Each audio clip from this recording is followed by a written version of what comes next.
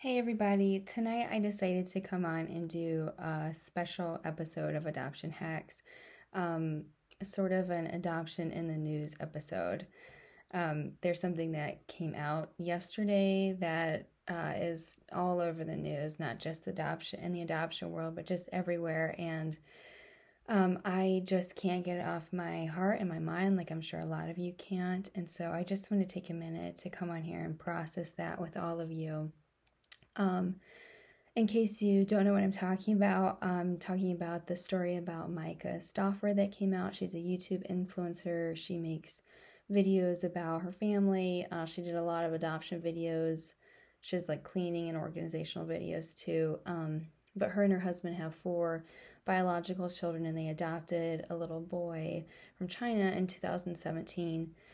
And they just announced yesterday that they are rehoming him. That was the term they used. So this is a lot of this story is, well, all of this story is heartbreaking, upsetting, devastating. And I just wanted to, not that I'm an expert on them, I don't follow her, but after watching some old videos and watching their announcement video, just wanted to come on here and talk about it. Everybody in the world is slinging some mud, and some of that is very well deserved for how they've done this. But I just also want to talk about maybe some deeper issues, why this happened, what we can do about it, and if you're in the adoption world, if you're an adoptive foster parent, I'm sure you're going to have people saying, did you hear about this? What do you think about it? What are your thoughts? And so I think it's good just to process it, even if you don't agree with everything I say, just to have a jumping off point to maybe figure out what you think about some of these issues. Because it's complex. It's not just, yeah, everything about this is wrong, or no, she's validated in this. It's very complex and deep. And so there's a lot going on here. First of all, I do have a huge problem with the term rehoming. That right there showed me that there was some undereducation about adoption. This isn't a dog. This isn't a cat. You're not rehoming a bird or something. This is a human. This is a child that was in your home for 3 years, almost 3 years. And so just the language, it's an adoption breakdown. A lot of people use the word dissolution, disruption, or even an adoptive failure. But this is more common than you think. This happens pretty often. Not pretty often, but more often than you think in adoption, where there's a family that adopts a child, and after they bring them home, it's not what they expected, it's not what they thought, and they start the plan for a change, for a new family. And there's actually a whole organization, a whole agency that works with this. It's called Second Chance Adoptions, and it's when that happens, and it's pretty regular that happens. But that usually happens pretty soon after that child comes home, and that's why I have a really big issue with this situation, because if you've done adoptions, you know that afterwards you have post-placement interviews, and that is to make sure that everybody's a good fit for everybody, that child is thriving and the family is thriving and you're connecting. And even though it doesn't mean everything's perfect and beautiful, that everybody's working towards and everybody's clicking, everybody's getting there, getting used to each other and working hard. So, with our Korean adoption, we had, I think it was 6 post-placement interviews. They take it very seriously. And a lot of adoptions, they don't even finalize until you're home for a few months, 3 months, 6 months, and then they'll finalize in the US because they want to make sure that it's a good fit and everything's working, like I said. But this is so unusual because it's almost 3 years after. So it almost doesn't even seem like the same thing as a disrupted adoption. This seems like a brand new adoption almost. So it's just a little odd. I just can't imagine. They brought their little boy home a month after we brought Saja home. And I just can't imagine having a child home that long, especially with other siblings. So some major concerns that I have about what they said, they announced that they weren't going through why they are making this decision, all the things behind it, because they want to be private. They want to respect the Huxley's privacy, which is great. You should want privacy for your family, but then you shouldn't be putting up adoption videos that are showing that everything's happy and wonderful. It wasn't. The last video she had posted of Huxley was of like a 20-minute video of how awesome everything was. And so to go, like, I totally see why her followers are so upset, because it went from everything's wonderful to we're finding a new home for him.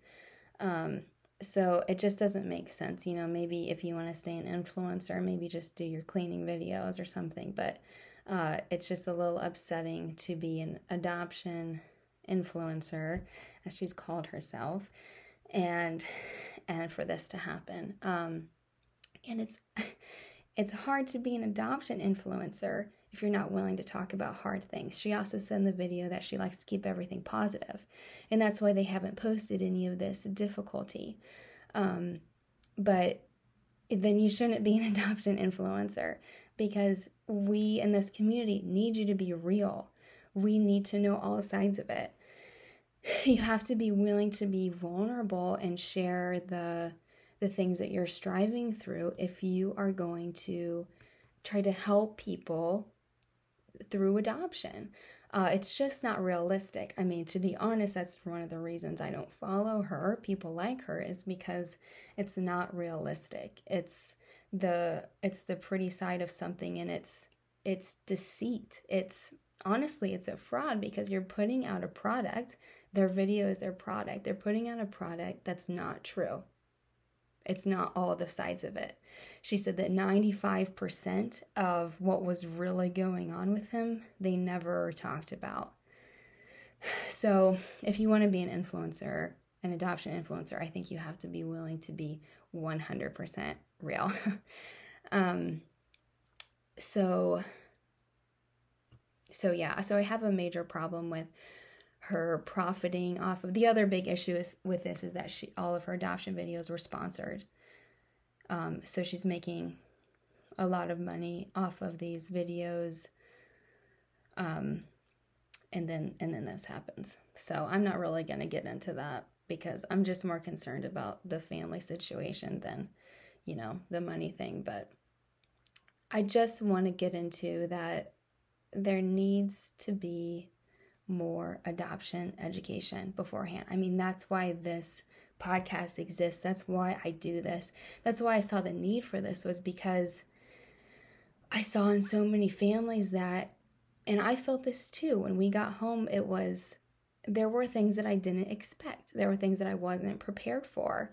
And even from Saja's adoption to our current adoption, I see home studies agencies, placement agencies really stepping it up in what they are requiring families to work through. But still, there just needs to be more out there, more of a push to require parents to go through things. And I felt like with Saja's adoption, there was a lot of, we would go through trainings, and then there would be like a sort of like a wink of like, you probably won't go through this, but just in case you need to know, blah, blah, blah, blah, blah. But a lot of that stuff we went through, maybe not as dramatic as some other people, but there's such a need to want families, needing families to be in adoption programs. And I get that. But when we get adoptive families who don't know, who aren't fully educated, who don't know what they're getting themselves into, then something as devastating as this happens. So there has to be more education. And then more transparency in international files. That's what there is some discrepancy with this. They said in some of their older videos that they really wanted a special needs child. Most of Chinese adoptions are special needs adoptions. So it seemed like they knew what they were getting into. She was a nurse and she wanted to adopt a child who could benefit from her training and education. But then they said, they didn't get the full picture, which I totally believe, because that I've heard that from so many cases of Chinese adoption, Indian adoption, African adoption, that, everything's not written down. Some of it is not just missed, but just straight up put down incorrectly, or hidden somehow. That's even happened before. Ages are wrong. Medical issues aren't mentioned. It's very possible, and you just need to dig a little. You as the adoptive parent need to dig a little bit. We need to hold agencies to a higher standard as far as who do we have, if it's international adoption, who do we have in the country who's checking on this, who's double checking these medical records, who's with them at the medical checkups. So I think stuff like that could go a long way as far as holding everybody accountable. Our U.S. agencies and then our international agencies. But you as the adopted parent, some of the best advice we got was look at the medical file and then imagine the best case scenario. Maybe they mention a few things. Imagine the best case scenario, that those things resolve quickly, that they aren't a big deal, that this child is healthy. But then also imagine the worst case scenario. Those little issues are more dramatic than they seem, or there's other issues too. And be willing to accept that child if either is true, because either could very well be true. And so you can't just say yes to a child if, yes, I only say if this is absolutely accurate, because the truth is you just don't know. You didn't have that child in your stomach. You didn't raise that child from birth. You don't know. You don't know what all they're going to face presently and in the future even. Future issues may come up. So knowing that, and then being prepared for special needs wise more than you think you need, because more could come up. And just having the education to recognize signs, to know what doctors, what specialists are in your area that could handle certain things, all of that kind of stuff is huge. So I think adoption professionals need to push that more. We as adoptive parents have to tell people that when they ask us for advice about this stuff. We have to be honest about that. That all could really help. But, I know this is traumatic for that little boy. This is traumatic for those siblings as well, I can't imagine. And this is traumatic for those parents. I mean, they're very emotional. This is very upsetting. I don't think that they made good decisions, but I know that they are hurting and they are grieving. And I don't just want to throw them under the bus. I want to, as the adoptive community, say, man, this is really tough and we want to help you get through this, because everybody on all sides of this is going to need some help through it. Some counseling, some therapy, some support, because they aren't getting any right now. So, yeah, that's all I want to say. Push for adoption, help your friends who ask you about adoption, and this woman became famous because people liked her stuff, people followed her stuff, even though it was 100% positive and good news. Let's be a little more discerning in who we follow and who we support and who we give our attention to. Let's do that with people who are being real and transparent, positive, and still real. Okay, let's be discerning and on the lookout for that. There's no shortcut in adoption. And so when you see that in somebody's stuff, know that something's up. Would love to hear your guys' thoughts. Head over to Adoption Hacks on Instagram, and I'm making a IGTV video of this too. So just comment on that. Let me know what you're thinking. Message me. Give me some thoughts. Maybe I'm missing something.